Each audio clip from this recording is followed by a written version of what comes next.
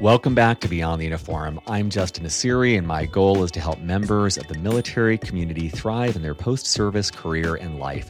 Today's episode number 405, Taking a Company Public During a Pandemic, with Bruce Cleveland at C3AI. We looked in August of last year. We looked around at the planning meeting that we're about to go into in a couple of weeks again.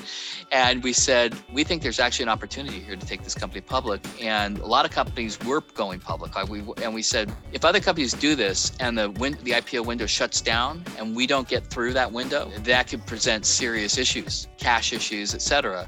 So we all looked around at each other and said, well, we got to go for it. And so literally within 3 months, we went from being a private company to being a public company. As an entrepreneur focused on marketing, it was an extreme honor to interview today's guest, Bruce Cleveland. Bruce is an absolute Silicon Valley legend, having worked in operational roles at companies including Oracle, Apple, and Siebel Systems. In addition to that, he has worked in venture capital for 15 years, where he has personally generated over $1 billion in returns. This includes his work at InterWest Partners, one of the most respected VCs in the world, but also as the founder of Wildcat Venture Partners, where he worked for 5 years. He is now the chief marketing officer of a company called C3AI. He just took that company public. It was founded by Tom Siebel of Siebel Systems, who has now created 3 different billion-dollar ventures. We talk about marketing, the CMO role, artificial intelligence, venture capital, and more. As always, at beyondtheuniform.org, you'll find show notes with links to everything we discuss, as well as a lot of books and great resources that Bruce recommended, and I'm certainly going to check out.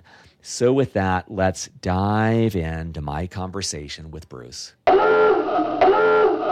Joining me today in Redwood City, California, my guest is Bruce Cleveland. Bruce, welcome to Beyond the Uniform. Hey, great to be here, Justin. So here is a very brief bio on Bruce, and I'm extremely excited to connect with him. You'll find out why, but Bruce is the CMO, the Chief Marketing Officer at C3AI, a leading enterprise AI software provider for accelerating digital transformation. With nearly 700 employees listed on LinkedIn, C3AI raised over $228 million before going public in December of 2020. Bruce started out at West Point with the class of 1980, left early to pursue a career in technology, including time at Oracle, Apple, Siebel Systems, 9 years as a general partner at investment firm InterWest Partners, and more. And, one of the reasons I'm excited, in addition to caring a lot about marketing, and we haven't had a lot of marketers on the show, I'm excited to hear about Bruce's experience going public. Very few people get to do that. And the laundry list of companies I listed off as an 8-year resident of San Francisco, that's the who's who of incredible companies to work at. And to have so many of those listed in one bio is pretty exceptional. So Bruce, maybe to set the stage, let's start with where you're at now. How would you describe what C3AI does as a company?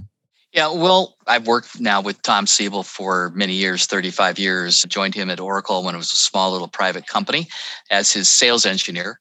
And then went on when he created Siebel Systems. I held a variety of positions. I was head of marketing, head of product, head of biz dev, pretty much whatever needed to be fixed, Tom had me work on. I joined here a few years ago in an operating role coming out of venture capital to basically end my career. This is my final investment back in technology, et cetera. So kind of where it began, I'm ending it with Tom. Tom's challenge to me was to create a new category. Category creation is something I wrote about extensively in my book called Traversing the Traction Gap. I teach its principles at Stanford and Columbia and other schools. And I had the opportunity to put to work or put into play those principles that I wrote about in the book to see if they actually were more than just manufactured concepts, that they were actually things that really could work. And I think we've done a pretty good job here in the challenge that Tom gave me, which was engineer a new category called enterprise AI. And so we set about to do that a couple of years ago. And the process is to describe the category, its attributes from a world that looks like the way that it does to a new world with this thing called enterprise AI, and then to characterize it effectively and position C3 AI as the market leader in that category. In this case, it's a $250 billion total addressable market. So it's a category worth pursuing, one of the largest categories that I've ever been a part of. Siebel created the CRM category, customer relationship management.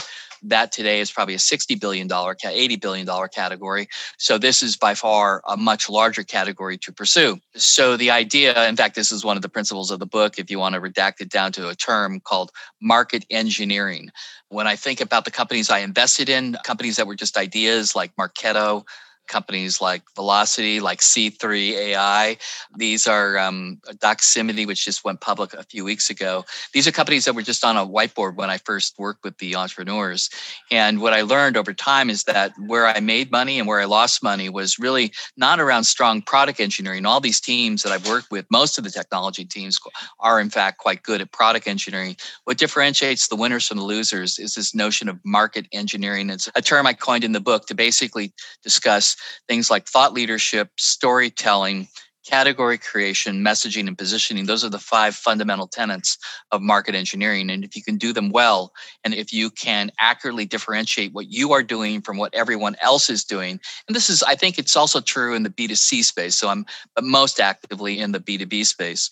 If you can do this well, you will emerge as the category leader. And the reason you want to do that is because 76% of all profits of a category go to the market leader. So you do not want to be anything but the market leader in a category that you pursue. So we are and have defined the enterprise AI category is basically 4 things. It's the ability to be able to ingest data from any data source, whether that's structured, unstructured, or semi-structured data. So that could be exogenous data from the enterprise, things like weather data, things like commodity data, things like social media data, et cetera, and being able to combine that with enterprise data, structured data from any type of systems, ERP, order management, CRM, et cetera. And you have to be able to ingest all of that data through connections. You then have to be able to store and unify that data. We call it into a unified federated data image. Everybody out there might have heard of things like data lakes. That's kind of what this is. Maybe a little bit simplified. I'm sure our engineers will hate me for saying that. So that's the second piece, is be able to store it all into one single area, because if you can't do that, then you can't build machine learning models. So that's the third piece, which is you have to be able to have the tooling to build the models, to tune the models, and then you still haven't realized any economic value from that experiment. You have to be able to activate those models through applications. So if you can't do all 4 of those things, you do not have an enterprise AI platform, and you are not a complete enterprise AI company. You may have pieces of that. So Snowflake would offer a piece of that, or Data Robot would offer a piece of that. And by the way, they're partners. We work with them. Our customers all use those technologies. But what we've tried to do is define what enterprise AI is through those 4 elements, and then propagating those attributes through white papers, advertising, other content, et cetera, to define and own the category. So that's what we're doing here. And that's what we do at C3 AI to help build, or help companies build, predictive applications that allow them to solve what we say are previously unsolvable problems, like for inventory supply chain optimization, healthcare, readiness in the Department of Defense, so that keeping the aircraft in the sky, whether it's helicopters or whether it's C5 or F-35s or whatever, it's a preponderance across all different industries and organizations of next generation applications that historically have been retrospective in how they, we did this thing called business intelligence, where we store and capture transactions. Then we run an extract, transform, and load process. And then we have reporting. That's business intelligence. And that's all backward looking. What we're trying to do is to do forward looking. So predict when the part will fail, predict when there's going to be a problem in the supply chain, predict when somebody's going to have a healthcare issue. So these are all really, really hard things to do. And so that's why we had 55,000 people apply to work here over the last year, maybe a little bit more now. And we only hired a couple of hundred people. That's how hard it is to get into working here, from the data science and then the engineering organizations. So pretty interesting stuff. And it's fun to solve problems like this that are meaningful for businesses, but perhaps maybe even more meaningful for society. The things that we're doing here, we help with COVID. We help with 3M, we help with Philips get the right masks, the right ventilators built at the right time to the right people in the world. I think being able to do good while making good, it's rare and it's fun to do. It's pretty compelling, the opportunity size as you explain that. And one question that came up for me as you were saying that was thinking back to when Tom started Siebel Systems, you were there early on through the growth there.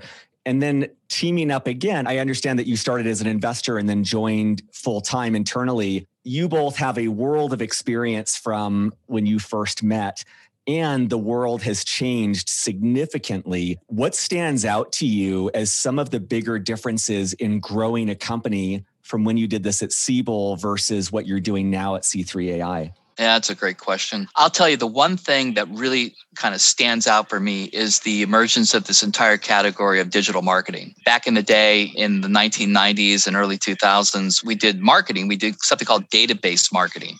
We would create 3 different versions of a postcard or some kind of a flyer that we would email, or not email, we would actually physically send out. We'd have different treatments on it, and we'd wait a few weeks, buy some kind of salted list from some named marketing company, and we'd say, oh wow, look, the red one really, with this messaging really seems to resonate. Let's do that one. Let's don't do the other ones. And I mean, it was kind of dinosaur like, right? I mean, it just took a long time to figure out what worked and what didn't work. Literally today, within a few days, there's some exceptions. Google has some algorithms. It takes a while to kind of train those. But more or less, within a few days, you can see what's working and what isn't working. You can tailor things. You can find people. You can a very specific audience, either whether it's through LinkedIn or whether it's through, we don't really use Facebook. That's not a social media site that really works for us because of the types of products we sell. But you can, if you have the right products, you can see very precisely what is going on. And you get this great insight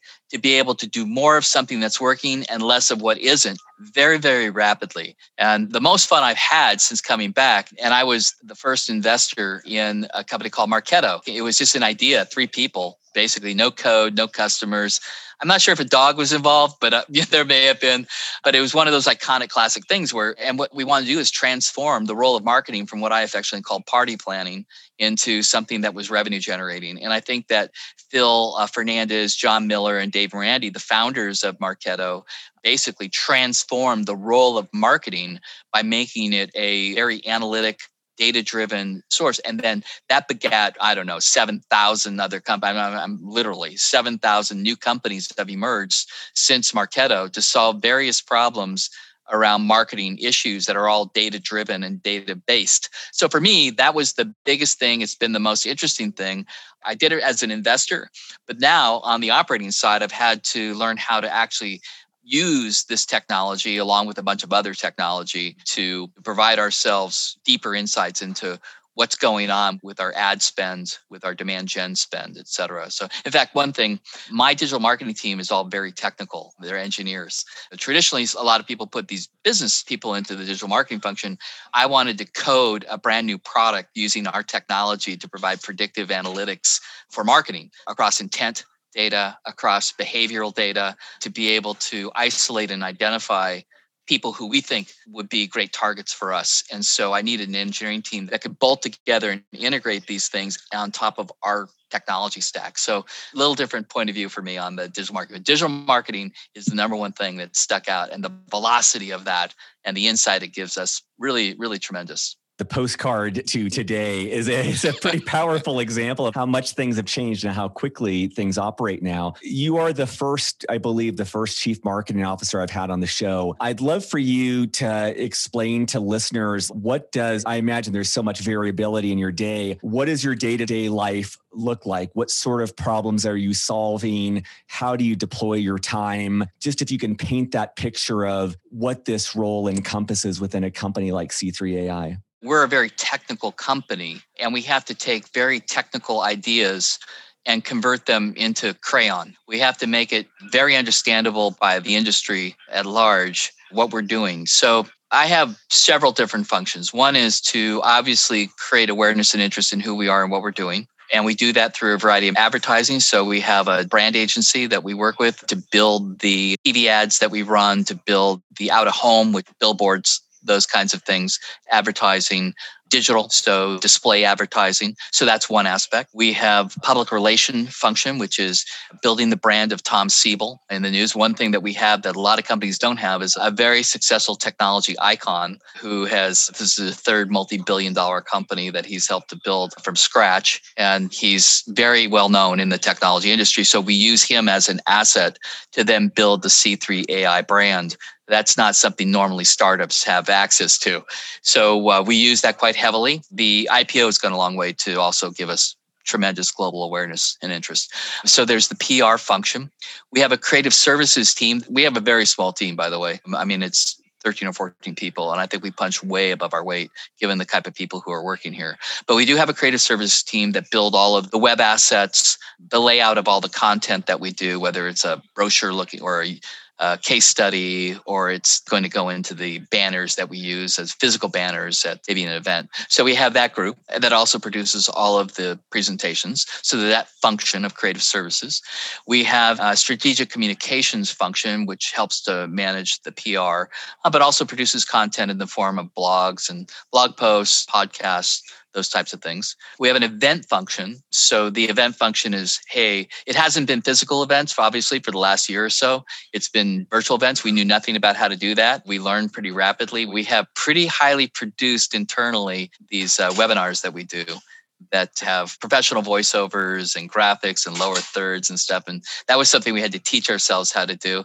I challenged the team to learn how to do it. And that's where I also took advantage of the coding capability of our digital marketing team. So we were able to use something called open broadcast software to then highly produce these webinars. So there's that piece of it. That's the events side of it. Now moving into physical events as the world begins to open up. And I know we've got this Delta variant thing we're dealing with, but the world is still reopening.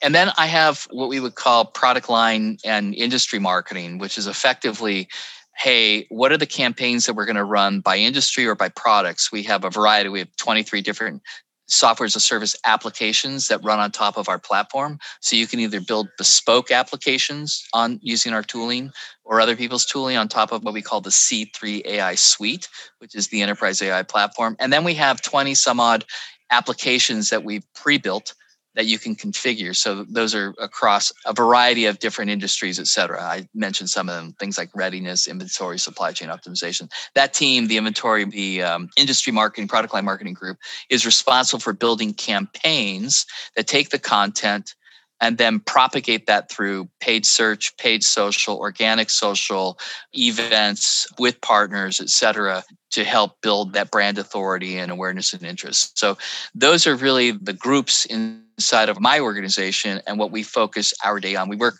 closely with the products organization that does product marketing and product management, engineering, and data science. So product marketing works to create the marketing specs for what customers want. We work with them to convert language that would be technical into something that's, again, consumable by the general populace. And so it's kind of a, pretty much a joint partnership between us. But that's kind of the bifurcated line between what product marketing does and what we do, or my group does here, that we call corporate marketing. I have other questions there, but we'll come back if we have time because I want to cover some of the bigger topics first. And I really appreciate the detail there. I think that will be something listeners can rewind and listen to again. What was your experience like? And I realize how recent this was and that this was in the midst still of a pandemic. What was your experience like being in the C-suite, taking a company public? Well, we thought that everything was just going to shut down. I mean, when this happened, there was so March of 2020, basically we hunkered down, right? We cut all advertising. We cut all spend on that because we just said, look, businesses are shut down. We don't need to be spending on those things at this point. We need to get an assessment of where we are and what we're going to do. And then we began to realize that we quickly moved from physical selling into virtual selling, and it was working. We had, fortunately, the last week of February, we held our user conference, our annual user conference in San Francisco, literally the day after they shut San Francisco down. This is in the middle of the RSA conference, a bunch of other things. So we thought, oh my God, the world's coming to an end. We need to kind of take pause. No idea that an IPO was, no discussion of that.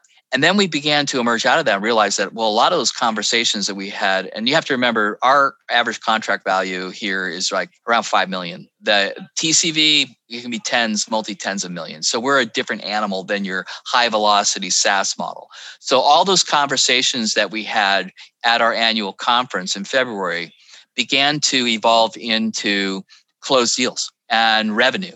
And we looked at that and we said, wow, we're actually doing pretty well. And we converted over to video, what we're doing here, right? We're engaging through video conferencing, and it's been effective. And because everything in the world was forced to go that way, all CEOs, and we sell primarily to the CXO suite, CXOs were available and they were willing to get engaged. And a lot of them felt like this was an opportunity to actually get started with these digital transformation projects that involved AI and ML. So we looked in August of last year, we looked around at the planning meeting that we're about to go into in a couple of weeks again.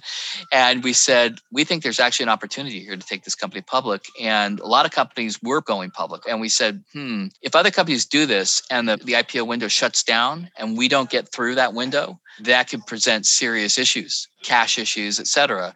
So we all looked around at each other and said, well, we got to go for it. And so literally within 3 months, we went from being a private company to being a public company. And I wish I could say that it was straightforward and easy and, et cetera, but it was 15-hour days, 7 days a week to write all the documents, do all the roadshow work, do all the industry. I mean, it is an amazing amount of work that you have to do. And quite frankly, as a company, we're still pretty small as an organization to take this thing public. And it put an enormous amount of workload on Tom, the entire executive team, to make it through that December 9th IPO. So it all looks good. This is kind of like we say sausage making, right? You show up at the store, Jimmy Dean's sausages look pretty good. The process to make those, it's probably not quite as good. So it took a lot of work, a lot of effort. And when you see these companies IPO, you have to recognize that the management team not only had to go through all of that work to make it through the regulations to become a public company, but they also had to meet their numbers, right? They still had to continue to operate the business.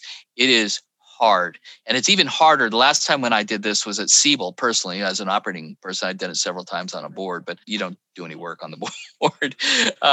The last time I did it was 1996, was June of 1996. Well, think back, there was no Reg FD, no Sarbanes-Oxley. All those emerged. Those are rules and regulations and things that emerged due to poorly behaved companies. And so consequently, the work that you have to do to get your company ready and into an IPO, a lot more. The document that we produced for the S1 was like this. When at Siebel, it was like that, very little. So hard. Hats off to everybody, all the executives and companies that go through that process. It's very difficult. I believe about 2 years ago is when you left 9-year career in venture capital, which, when I was at Stanford, most of my classmates, I think, whether they admitted it or not, aspired to venture capitalism. It just seemed like the best of all possible jobs. So you left this and you said this is kind of your last role. What was it that drew you in from 9 years in venture capital and saying, I'm going to go back into an operational role again, and this will likely be my last position for my career? Well, another great question. So actually it's 15 years because after Interwest, which I spent almost 10 in, I spent 5 at a firm that I joined and helped build called Wildcat Venture Partners. That's right. My apologies. No. So what led me to this decision?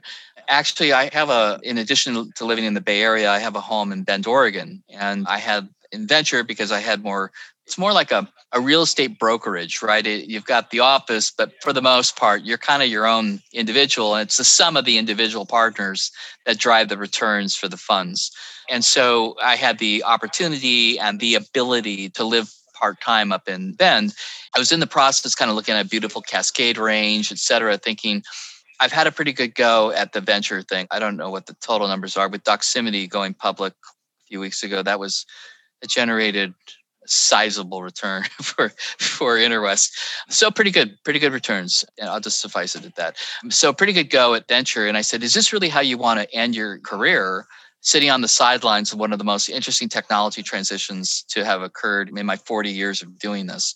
And I thought, if I'm going to re-enter and do something for those last few years, what will I do? I'm in my 60s. So, you have a depletable asset called your career. You can only, just like, I guess, athletes, technology requires a lot of effort. And so what am I going to do? What am I going to do for that while I'm still very healthy, et cetera? And so I thought, well, I think this whole idea, this whole area of artificial intelligence, machine learning is really interesting. Where might I make that investment? And so I called up Tom and I just said, hey, I'm willing. I don't know how long I'll do it for, but I said, if there's a role maybe for me to actively engage and help with C3, and I'm pretty committed to this company because at Interwest, I made an investment when this was just an idea. Then at Wildcat, I made another investment. And also I made a personal investment and now I'm an employee. So I'm that pig in that ham and egg breakfast, the chicken's involved, but the pig's committed. So I'm committed. So I decided that I would spend whatever time, a year, 2 years, whatever it was, to see if I could really help Tom, who's been an instrumental part of my career, to see if I could help here. So that's what really led to it. I started my technology career with Tom as a sales engineer, and I'll end my career with Tom, and however long that lasts, and see if I can make an impact. So that's really what led me to do this. As you look back on how you were as an operator prior to those 15 years in venture capital, and then you look at how you are as an operator. And again, I get that in 15 years, you change as a person, the industry changes, but I'm wondering, what do you believe you took out of venture capital or out of investing that's changed the way you operate? So I really think it was the process of me writing that book, which forced me, because I got tired of listening, so this is my rant around venture. I got tired of the way in which I believe that a lot of venture firms, not everybody and not every partner operates this way, but a lot of venture firms, they won't tell you why they're not investing in you. They'll nod politely, they'll say, thank you very much for meeting with us, and then you'll never hear from them again. And I actually grew tired. I said, I think we need to provide better feedback to these teams. And when I asked, why aren't we doing naively as a, ex-operating guy and just kind of getting my feet wet in the venture world, it came back because, well, we don't know if they're going to be successful or not. And we don't want to lose the opportunity by making them upset with us. We don't want to lose the opportunity to invest in them later on. And that wasn't the only reason, but a lot of reasons was that. And I just felt this was not fair to the entrepreneurs. I didn't feel that they were giving enough real feedback. There was no way for the entrepreneur to take that engagement and learn from it.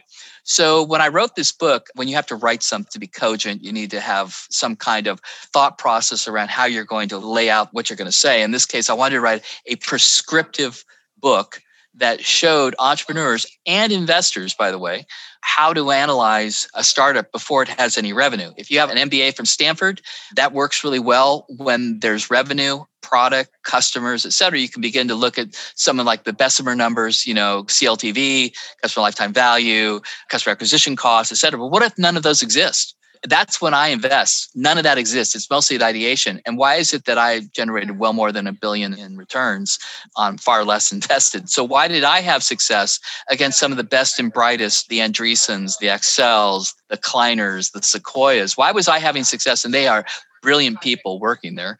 Why was I having such great success when others weren't? And I'll put my record up against most of them in terms of returns. And so I realized, well, it's because I use a different assessment methodology for how to figure out when there is no market, when there is no team, there is no product, and there's no revenue. And maybe it's because I'm comfortable with that because I've run product. I've run engineering teams at Apple and engineering teams at other organizations. So maybe I'm a little different than a lot of the groups, a lot of the venture investors. But what I wanted to do was to be able to give back to the entrepreneurial community. And so I didn't know this before I went into venture, right? I had never done these things. I did a few seed kind of angel things, but I never really had a process. And I really didn't like the way that we being the venture community, treating the entrepreneurs. And so what I learned over the course of 15 years was what I wrote in the book, which was, how do you think about this as an entrepreneur? Where are we in the company maturity life cycle from ideation to go to scale? And built an ontology, a set of terminology that you could use as an entrepreneur to kind of go, we are here and we need to focus on product, revenue, team, and systems. What are the most important elements of that? And then from an investor standpoint, as an investor, how can I evaluate this opportunity when this is a PowerPoint company, not a spreadsheet company. So the concept here was to give back that way. And what I've learned at coming back into operating is I've been able to take all of that and to convert it into how I think about when we're running our team here from a marketing standpoint. How do we position ourselves? How do we position Tom? How do we position the organization and engineer this market? So that's what I think I brought back to here, and what I was able to do, something that is dramatically different than what I was doing prior to returning to an operating role. I can only imagine how excruciatingly difficult it was to take 15 years and boil it down to a framework that appeals and is true not just for an operator, but also for the investor from two different perspectives. But it's incredible to hear that that has become part of the playbook for you now at C3 AI, and speaks to, I'm guessing it speaks to the quality of content that you created and the amount of yourself that you poured into that it really became this guiding post that you could use moving forward. Yeah, you can take, a lot of people do take, but I think it's important that at some point you need to give back. And you can give back through internships and teaching it. I do teach from time to time at Stanford when I'm invited and when I have the time. I think it's important that we do that. I think everybody, we owe that back to, it's just like it's the role that the guilds played many years ago, where apprentices and journeymen work together. And we don't really have that in the technology field. We don't really have that as a formal process. So it was important for me in terms of leaving a legacy. I have daughters in the technology industry, so it's important to me, and I have grandkids too, but they're not old enough to be in the industry yet. Close. But the net was, I felt it was an obligation on my part. I've been able to work with some of the best and brightest people in the world. I come from very modest means, a little town called Petaluma. My parents were public school teachers. I don't come from these roots, these business roots or technology roots, and I felt it was important to provide what I've learned back to the industry. And I love that generosity. One thing that I wanted to ask about is I feel like oftentimes on the show or when I connect with veterans, we're essentially talking about leaving something to move on to something that's better aligned with them. That could be leaving the military. It could be going on to another job. I'd love to hear about your decision to leave West Point and kind of where that came from. It obviously worked out really well for you, but I'd love to hear just kind of the story behind that. Yeah, so this dramatically traumatized my dad and made my mom very happy. So just to be quite frank. So I was the class of 80, so the first class that admitted women into it, if the audience recalls. So it was a pretty interesting moment. It also was a time there's a juice scandal for the cows. So it was a very, I think, traumatic time. So 1976, a traumatic time, I think, for all the academies, not just West Point, learning how to adapt to women entry. By the way, I think it's one of the best things that we've done. At the time, I think people kind of squinched their eyes up because they said, well, these are combat roles. But I think over time, combat, it's a little different. I just got done reading 2 great books, by the way. So I know this is a tangent, but I think it's important, around cyber wars. One book called So This Is How They Tell Me the World Ends by Nicole Polroth, who I just interviewed for our podcast. Then another book called The Perfect Weapon by David Sanger. Everybody should read these books. It is scary about the nation state war going on and at the cyber level. Nearly every system in the US, every company has been penetrated by Russian, China, North Korea, et cetera. So read it. It's important. So I think now, to me, combat isn't just about how big, tall, strong, et cetera you are. It's about how smart you are. And clearly the women who joined us, the brave women who joined us in that class, went on to have some fantastic careers, were perfectly very smart, very capable, and it's only gotten even better over time. And in addition, I think that women's sports has improved substantially. So the issue around physical capabilities, I think that's been relatively put to rest at this point. So for me, I joined in 76. I had wanted to go to an academy, a military academy, since I read Boy's Life in 6th grade and learned all about it. And so I worked very hard to get into there. The one thing that I wasn't prepared for, there were 2 things. One thing was I had never been exposed to computer science. And so my first computer science class was a Fortran class in my plebe year. And I really did well at it. I really liked it. and I became a tutor. I helped a lot of my classmates with it. And I realized that at the time, that wasn't an option, to study and to basically focus on computer science. It was an element of it, but basically you could study anything you wanted at the academy back then, as long as it was engineering. And it was mostly mechanical civil engineering, right? So I made a tough decision to leave. One, because I didn't want to occupy a space longer than I felt somebody who wanted to go and do that and knew that they would go on to become a military officer. That was important. And I felt that I was occupying a space that I shouldn't be occupying. So that was one piece. The other part is I do think, it was I've been an exchange student a couple of times, not for a year at a time, but 4 or 5 months at a time. And there were some elements of homesickness then. That was when I was 13 or 15, but it really hit me at the academy. I went early. I was 17, so I graduated early from high school. And I think there was an element of homesickness that was involved. So I think those two things combined together, I decided that it made more sense for me to join this, what was becoming the Silicon Valley of the time. And it's turned out okay, right? I mean, you think back, could I have made a different decision? Absolutely. But then I wouldn't have married the wife I've had for 40 some odd years, my kids, grandkids. So it's all worked out. But I have always spent time trying to hire graduates. So my contribution back, some fantastic people, part of the team, Dan Streetman, who went on, he's now CEO at Tibco.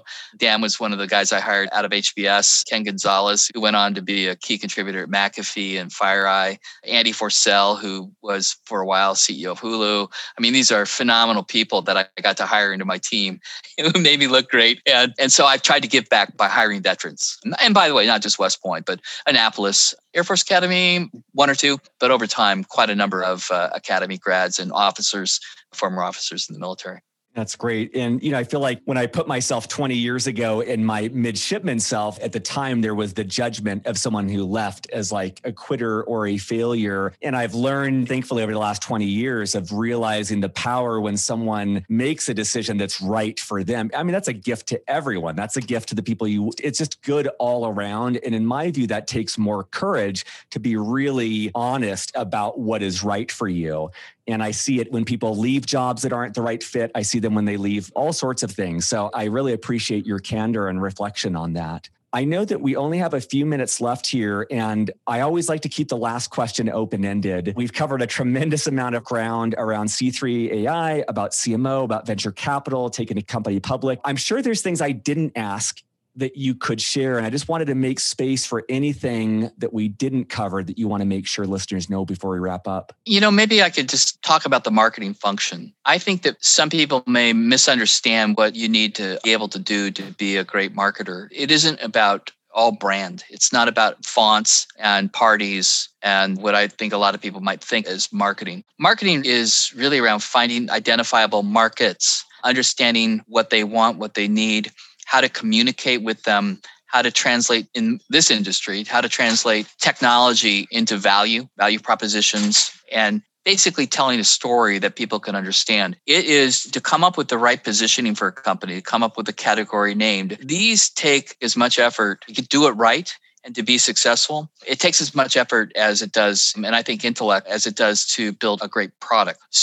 And in fact, I would argue that for most technology companies, I would argue you'd be better served to begin in product marketing and even in sales. In fact, a lot in sales. In fact, I told one of my daughters, who is a senior VP of marketing for a company, I told her in the beginning, I said, take a sales job.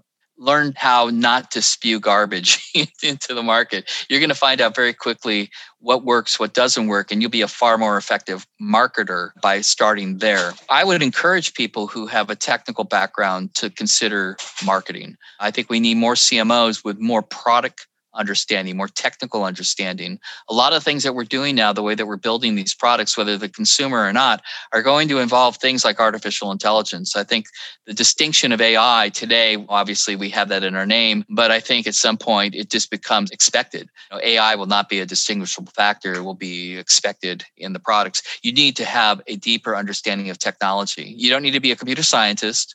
You don't need to be a data scientist, but you need to have curiosity and passion for learning these things in order to be a more effective marketer. You need to be able to be analytical. You need to understand how to instruct and push your organization to do more of what's working and less of what isn't. And the only way you can do that is by having an understanding of what technical items or technical capabilities can you use to understand those elements. So I think it's becoming more of a technical field. I think we're getting more of those folks. So I think that's good. The second part is venture capital. I don't think we need people graduating as MBAs into the venture community. Please don't do that. Go get an operating job. Do that for 10 years. Find out what works, what doesn't work. Learn how to run a company, because you're of no value to an entrepreneur if you haven't personally done this. You need to have done it. You need to know what works and what doesn't work. And just by joining a firm, the traditional thing, get your MBA, go to Goldman Sachs, technology banking, and then join a venture firm. I don't think the world needs that. I think the world needs more people who learn by doing these things and then join a venture firm and help the entrepreneurs. Then your point of view will be steeped in actual experience. It would be almost like going through the academy and expecting you to take command of a field operation right out of school. I mean, you need to learn, right? You need to go on the job and learn what's down at the very lowest levels and learn how to contribute. So the same thing needs to happen, I think, in venture. And I do encourage people to be involved in venture, but do it after you've held an operating role. Well, Bruce, thank you so much for your time. For those of you listening to this while you're driving, flying a jet, driving a submarine, Bruce did mention some great resources. His book, Traversing the Traction Gap, The Perfect Weapon, This Is How They Tell Me the World Ends. All of these and more will be listed in the show notes at beyondtheuniform.org, as well as more information about C3 AI. Thank you, Bruce, so much for your time today. You bet, Justin. Surface.